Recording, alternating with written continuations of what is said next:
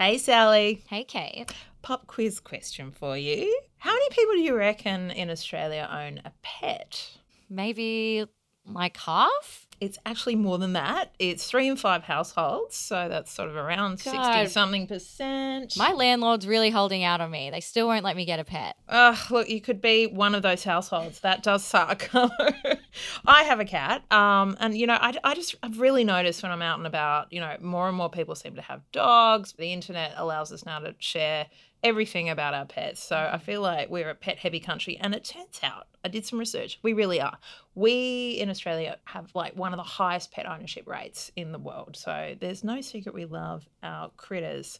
67% of those pets are cats or dogs. Are you team cat or team dog? I feel like I love them both equally, but more so, I'm Team Rabbit. Ooh, controversial. I know, I'm so unique. They are pretty cute. Welcome to Pocket Money, a show where dogs are the best kind of people. They certainly are. And if you're like me and it feels like you see more and more dogs out and about and more fur parents showing off their pets on Instagram, there is a reason for that. According to a study, the percentage of people adding a pet to their household is actually growing year on year on year. Now, I don't know about you guys, but I'm seeing an awful lot of cute little dogs in the dog park. Dogs with little squishy faces, big eyes, pugs. Frenchies. Yeah, bulldogs. Snuffling away. Every second meme seems to have a pug or a Frenchie on it doing something cute. My kids have so much paraphernalia with pugs on it. It's not funny. And there's no denying it. These dogs are super cute. I know it's the highlight of like every Saturday morning when I see them at whichever cafe I'm frequenting. But these dogs do come at a cost. And that's what we're going to be talking about on today's episode. Today we're going to be talking to Dr. Sarah Zito. She's a vet and a senior scientific officer for RSPCA Australia. Sarah's going to give us the lowdown on what a lot of us may not know, which is the dark side of these adorable little dogs. So if you're thinking about getting a dog in your life or you know someone else who is, this episode is definitely for you. So Sarah, what's the key issue with these cute little squishy faced dogs we see? We know there's pugs, there's bulldogs, there's French bulldogs, they've got little button eyes and squashy faces. What is an issue with these dogs that perhaps people don't know about? The main issues with these dogs is actually the very features that make them look so cute to us are the features that are causing them quite significant health and welfare issues. So what's happened is over time they've developed a shorter and wider skull. Their bottom jaw is much longer than their top jaw, so their top jaw is much shortened. But everything inside there, so all of the airway passages and so on, the soft tissue structures, they've stayed the same. So now they're squished into this very small and abnormal shape, and that disrupts the airflow and stops the animal being able to breathe properly. And that is the main welfare issue. They also have some other issues as well with their bulgy eyes. They can get quite significant trauma to those eyes, both because they're just sticking out too much and their eyelids can't close over them properly, and so they can get corneal ulcers from their eyes drying out. But they can also actually get scratches, and even in like worst case scenario they can have them sort of pop out, and that is obviously very, very painful and can involve the animal having to have the eye removed. So I've noticed down in my local dog park, I obviously a lot of pugs, and they're always kind of making these little wheezy snuffling noises, which they're is like little very, piggies. very cute. Tell us about that. Why do they do that?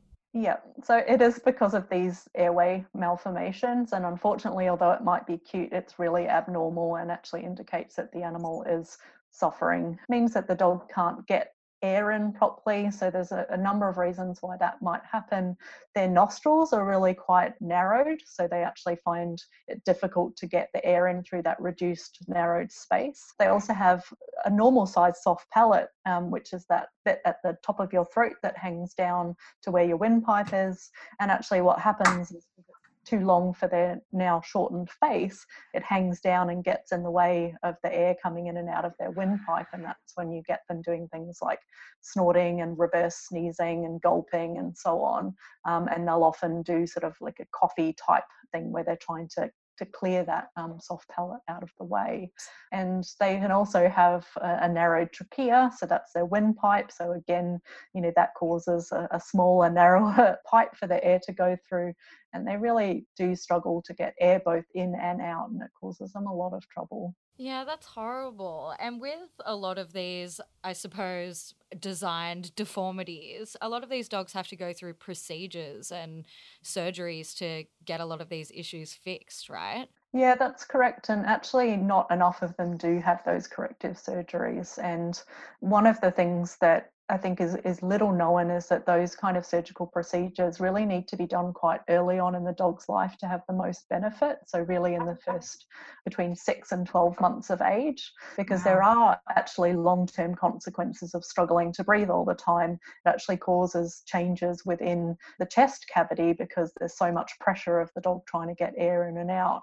And so they actually get worse over time. So the earlier those corrective surgeries are done, the better for the dog. Wow, sounds like a bit of an expensive experience for dog owners as well. What kind of potential costs can an owner expect if they do have a pug or a bulldog, when they do have these health problems? Yeah, so it's hard to give an amount because it varies so greatly and it depends when it's done. So the earlier it's done, the less complications there are likely to be because the animal hasn't yet developed all of these secondary problems.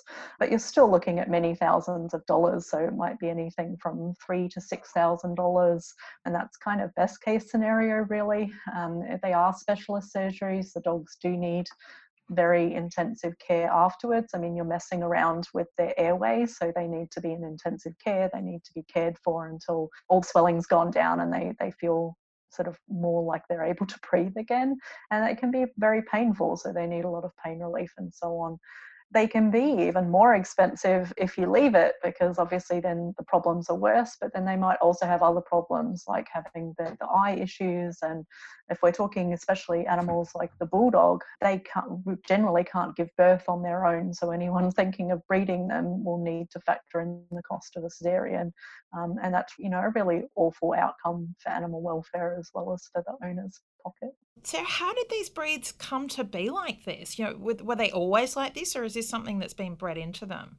Yeah, so they weren't always this extreme. I mean, obviously, the breeds have been around for a long time, but what happens is the breeders breed to a breed standard, and that's a very set way of determining how a dog should look, and those change over time. And what has unfortunately happened over sort of the past 50 to 100 years, and even more so recently, is that those more extreme features, because people do find them quite cute at the very flat faces and the protruding eyes and the wide heads, those have actually been selected for, so they're just becoming more and more extreme, unfortunately. Whereas what we would suggest is a much better way to breed is to breed for the health and the welfare of the animals. Tell me, I've seen a photo of the British Bulldog from about 100 years ago. Could you tell me what that dog looked like before we started really messing with its genes? Yeah, so quite a lot different to what they do now. So they have a much more normal looking face. So their snout is much longer, their head is not as broad, their eyes are not as protruding.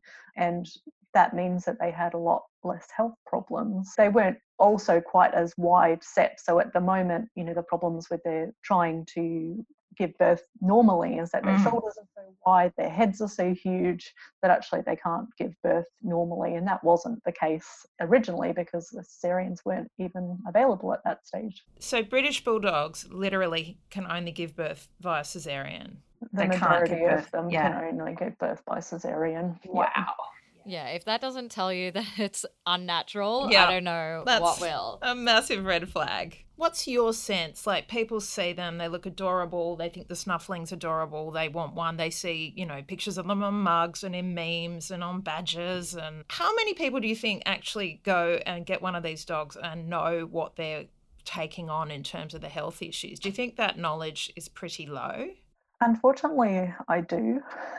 There's been a lot of effort to try and change that, but there still needs to be a lot of awareness raising just in the general population because people regularly tell us how horrified and surprised they are that these dogs have such health issues, and they think that those snorting, snuffling, gasping sounds are all normal and cute when they see those dogs out on the street. But like we talked about, they're not.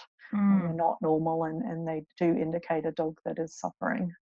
Because these dogs, I know, are not expensive to buy either. I've seen French bulldogs for sale on Gumtree for a couple of $1,000s. So you're looking at a dog that's already high cost, but maybe you're maxing out on the cost of the dog, not understanding you're about to inherit potentially thousands of dollars more problems. Absolutely, and I think that's something that people need to consider really carefully. So there's a lot of things that people should ask themselves when they are thinking about getting a dog, and those are things about their lifestyle, how much money they have, what kind of breed or crossbreed they're looking at, what kind of activity level does the dog have, how much time are they going to have to spend with the dog, what kind of healthcare costs are they going to need to put aside. And these brachycephalic dogs, these little squishy face cute little dogs, are very expensive ones to choose, unfortunately. I can imagine a scenario where someone's like saved up to buy one of these gorgeous dogs and then literally doesn't have the money when they're hit with a $5,000 vet bill within the first year, which, I've heard can be common. The saddest phrase I think I've heard in, the vet world is economic euthanasia, which is just having to put your animal down because you can't afford to pay for its health treatments. Yeah, it is really, as a vet who's seen a lot of animals and had to deal with those situations. It's devastating to the owner, it's devastating to the vet, and obviously it's devastating to the animal because they end up losing their life when you could do something to help them. But really what we want is for these animals not to have these problems in the first place. So what we would like to see is a change towards breeding less extreme versions that do have a much more normal head shape and therefore have a much more normal life and ability to breathe, because that's really important, and it's just not fair on them to have their whole life struggling to breathe. So we've come to one of our favourite parts of every Pocket Money episode, where we play a little game of overrated or underrated. So we'll give you a topic and then you can tell us if it is overrated or underrated. So it's a bit of a quick fire, give us your answer. And then if you do have a reason why, feel free to give us that too. We're going to jump in with adopting a dog. Overrated or underrated? Underrated. I think adopting a dog, if it's done properly, is one of life's most joyful experiences. I mean, they're amazing companions, they're beautiful creatures, we love them, and they give so much back to us. But also underrated in the fact that I don't think people give it quite as much thought as they should. Just like they should be thinking about the amount of cost involved and the amount of activity, how long they'll be able to spend with the dog at home, and not leaving that dog alone or unsupervised or unenriched for long periods of time. So yeah, it can be a wonderful experience, but we need to do it carefully. Hear, hear. All right. Oh, bit of a controversial one. Dog raincoats, underrated or overrated? I think that some dogs tolerate them quite well. So I'd say they're probably a bit overrated, because a lot of people seem to use them because they look cute as opposed because the dog needs them. And a lot of dogs don't really enjoy being dressed. However, there are definitely dogs that do fine with clothing like that on. So there are some things that they don't do so well with, and little rain hats and so on, I think would be not very well tolerated by most dogs, but the actual coat itself can be good for some dogs, especially those dogs that do get very chilly. Next one is most underrated pet. I'd have to say cats, and I know that might be a little bit strange. Classy. I'm a fan. Yeah, so I probably should explain why I say that, and I think it's because a lot of people who don't have cats or don't spend time with cats don't realize what wonderful animals they are, full of such personality and so much love. And the way that a lot of people keep them so that they're kind of allowed to run around and do their own thing, and they just don't see them as much as they could. Whereas if you spend a lot of time with your cat, particularly if your cat is confined to your property or is an indoor cat, the things you learn about their personality and the joy that you get from spending time with them and they from spending time with you is just beyond belief. I think cats get a little bit of the raw end of the deal sometimes. My theory too, Sarah, like what you said, is that if you haven't actually had a cat living in your home, you might visit someone else and the cat will just rack off, like, you know, because it doesn't know you, it'll, you know, hide. So people say they're unfriendly, but except for my cat, who weirdly loves every single person she's ever met, but that's a bit unusual. She's but a dog at heart. she is a bit of a dog at heart. She runs to the front door. But yeah, I think I agree. They are totally underrated and they're so affectionate. All right, we've got another question. Oh, this isn't quite underrated, overrated, but Franco has put this in here. Our producer. Our producer. Best dog name you've ever heard of? I'm going to give one that just springs to mind. I've heard a lot of dog names and there's a lot of really great ones, but a friend of mine has recently got a little dog and he is quite a solid unit and he's called Mac, like a Mack truck. So I thought that was a pretty good name. I have a friend who has a cat called Satan, and he's done that deliberately. So I love that. When the vet comes out, he calls out, his name is Satan Presley. So the vet comes out and calls out Satan Presley, which gives my friend a kick every single time. Back to our little squishy face dogs. There is an official name for these dogs. Can you tell me what it is and how you pronounce it? Yeah, so they're called brachycephalic. Brachycephalic. So basically mean short-faced. And so we call them brachycephalic dogs. And actually there are other brachycephalic animals too. Are there? So cats like Persians, they're also brachycephalic. Okay. Face. Right. There's also some rabbits as well. So like the lion or the Netherland dwarf, they're also quite flat-faced. So, and they suffer some similar problems, and which I think is something a lot of people are not aware of. And if someone does, you know, have their heart set on one of these dogs, they've heard of some of the issues, you know, that come with them, but, you know, their heart is set on them. What do they need to know before they take one on? Okay, so they definitely need to know about the health issues and be really aware of the fact that they are perpetuating a breed type that is causing welfare problems, and they're getting a dog that is going to struggle their entire lives. So they need to be okay with that. They also need to be okay with the fact that they're probably going to need to spend a significant amount of money to make that dog at least comfortable, and that probably will involve some surgical correction. So they need to be prepared for that. They also need to be prepared for the fact that these dogs are a high risk when they're traveling.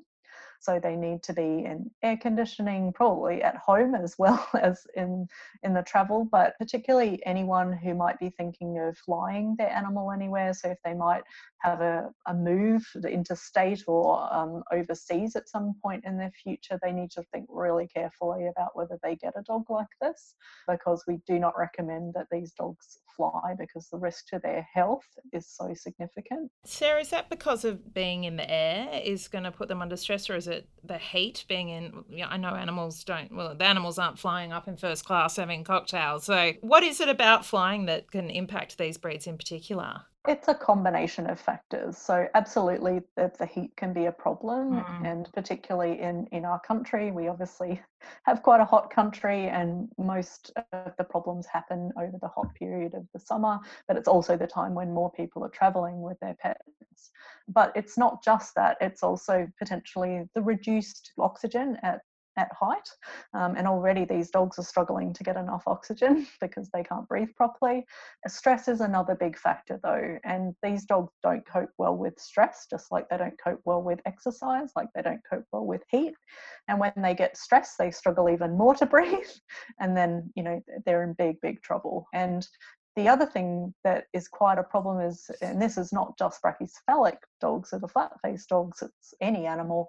The animals are not used to being in a crate, they're not used to being in an aircraft, so it's a very stressful experience for them, and people can help by training them to get used to a crate and training them to the noises and so on to at least reduce the amount of stress they're going to experience. But they're a high-risk breed in many ways, or high-risk set of breeds in many ways. They sound very high maintenance across the board, like you mentioned, the heat stress. And I've heard even sort of what we'd consider a mild summer's day can absolutely knock a pug or a Frenchie flat because they don't do well with heat. In terms of being high maintenance, so pet insurance, is this something you recommend for these dogs? Is it worth it? And if you were going to take it out, when should you take it out? I do think it's something that people should really carefully consider because it does provide a way to pay for really expensive things that you may not have the upfront money for. You do need to be a little bit selective and you need to do your research, just like with most things. There are differences in insurances, and some of them will exclude inherited or breed related conditions. And so obviously with one of these kind of animals, that is not a good thing. You want to make sure that it is going to cover what we already know they're going to have. And the other thing, you made the point about when should you do it? Well, the earlier the better, because as soon as they have a problem, that's going to be excluded. And so they are going to have problems. So you need to do it pretty much immediately so that those problems are going to be included in the insurance. And the other thing that people should just think about and check into is that there is the possibility that when some insurances renew each year, they will exclude conditions that have been claimed on previously. Right. I think that's becoming less common, but it's certainly not something you want, because say you had a dog like this, these problems are not going to go away, and so you want your insurance to cover them for their life. Yeah, and I guess just you've touched on it in some of the other answers, Sarah, but just what are 3 things you tell someone before they're going to get a dog in their life? What would be the 3 pieces of advice that you'd want people to know and think about? So the big one is to think about it really carefully and do your research about the kind of dog that is going to work best. And that may not be the kind of dog that looks most attractive to you. So if you are someone who likes running, getting a pug is probably not a great idea, because they're not going to cope with going running with you. I'm definitely identifying with a pug all of a sudden. So just making sure that you pick an animal that is going to fit in with your lifestyle and who you can give the best care to possible, and give them what they need as well as getting what you need from the relationship. I would encourage people to think about adopting an animal from a rescue group or a shelter or a welfare organisation, because there are so many animals that need good homes, and so many wonderful animals waiting for homes. And they have been checked, they've been vet checked, behavior checked, they've been vaccinated, they've been desexed and microchipped. So all of that's an upfront cost, and work is done for you, so they're an excellent choice. And just another little note is, it'd be good if people consider older animals as well. I mean, there's a lot of those animals waiting for homes, and they can make absolutely wonderful companions. You know what you're getting because their personality is already formed. They're not generally nearly as much sort of upfront hard work as a puppy might be. And these golden oldies, they're wonderful. I love old animals. They break my heart because they're so sweet and so lovely, and they really do need people to love them. That's such a good point. I know I inherited, this is not a dog, this is my cat, but she was 7, and she really needed a home, and I don't think I'd get another kitten now. I think I just fell in love with her, and like you said, I knew exactly what I was getting. I wasn't having a silly kitten, running up the curtains or whatever. And same with puppies. Puppies are a lot of work, and there's so many beautiful dogs that have been given up for lots of sad reasons, like their owners are too old, or they moved overseas. So that's a really great point.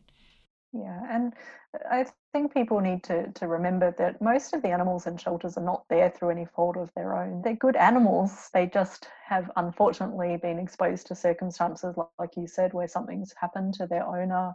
Their owner's too old. Their owner might have died. The owner might have children with health problems that they can't have the animal anymore. We don't know what's happened in the lives of any of these people, but we do know that the animals are wonderful. And as well, what are some of the costs of owning a dog, any breed, say even if you are adopting, that might surprise new owners who've never had a dog before? Yeah, well, the thing I hear most often is veterinary and medical care. People just don't seem to realize how expensive it can be. And obviously, we've talked about the fact that these kinds of breeds are more likely to have more expensive vet care, and people can get pretty shocked by how much that costs. But people need to remember that this is often specialist care, it's intensive care, and those animals need vets and nurses looking after them 24/7. It is very good care that they get, and it's worth the money. It's just a lot more than people think. And maybe the other thing that people don't think about is the care that their animal, particularly their dogs, but also their cats, might need if they're away from the house a lot. That might be long periods during the day when they're at work or if they travel, and trying to make sure that they have enough money to do something about that. So for a dog, that might be a dog walker or dog daycare. If you're going away, then having a dog or cat sitter or boarding or something like that, and then transporting those animals if you do decide to move somewhere that they do need to move with you. I don't think people realise how much those things cost.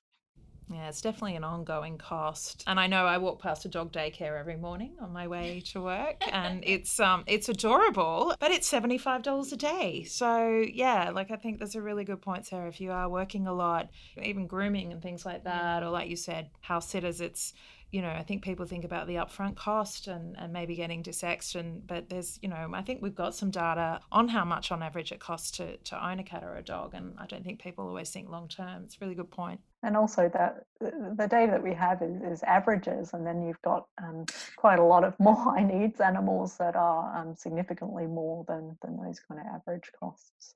Yeah, and it's really important that people think about being able to give both like the financial support to their animals, but also, you know, the physical support. So it's really important to spend time with your animals, whether that be a cat or a dog. I mean, they need you, and they need your love, and they need your attention. Yeah, that's so important. And if there was one final thought that you think our listeners should know from this really big conversation, what do you think that would be? Please, everyone, pass on the message, make sure that people know about the issues, talk to breeders about what you want, which is to see dogs who can breathe normally, and hopefully we can make that happen. Do you have a campaign running at the moment through the RSPCA that people can get on board? Yes, we do. We have the Love is Blind campaign. It's a joint campaign between the RSPCA and the Australian Veterinary Association, and it's aimed at doing just that, trying to improve the health and welfare of these dogs so that we can all love happy and healthy dogs. Fantastic. And we'll share the details of that campaign in the show notes. Thank you. Well, thank you so much for spending the time with us today. We've learnt so much, and I think there's a lot for our listeners to take away from this, and hopefully it will help end this vicious cycle that we've found ourselves in. Deep down, everyone loves these animals. They just need to be more aware of the issues and make a commitment to doing something to make things better for these dogs, because the dogs are the ones that are suffering and they can't speak for themselves, and so we need to do it for them. Yeah, that is the hopeful note. This can be reversed. These features can be bred out. We've got to see people wanting to do that and getting them healthy again. Yeah, exactly. It's all about that awareness part, and I think that starts with the consumer and the people who are taking these dogs on. Yeah. They definitely do have a significant amount of power in motivating this change. If that's what they want, that's what the breeders are going to eventually sort of work towards. So that's a wrap for another episode of Pocket Money. Thanks for joining us, everyone. Yeah, I feel like I'm going to look at those cute little dogs down in the dog park a little bit differently now. Oh, yeah. Poor angels. From all the things we've covered, we've got all the links in the show notes, which you can find at finder.com.au/podcast. That includes details on the Love is Blind campaign, plus links on pet insurance if you need to sort that out for your pet. As always, you can follow us on Instagram at Pocket Money Podcast. Hit us up on the Facebook group. We always love to get messages and suggestions for episode ideas. And make sure to subscribe to Pocket Money wherever you listen to your podcasts. Until next time, take care of your dog. And your cats. And your bunnies. Oh, yes, your bunnies especially. And the G-pigs. Love a G-pig. Oh, my God, yes. Guinea pigs are good. Thanks for listening to Pocket Money from Finder. Head over to finder.com.au/podcast for the show notes for this episode. The Finder podcast is intended to provide you with tips, tools, and strategies that will help you make better decisions. Although we're licensed and authorised, we don't provide financial advice. So please consider your own situation or get advice before making any decisions based on anything in our show. Thanks for listening.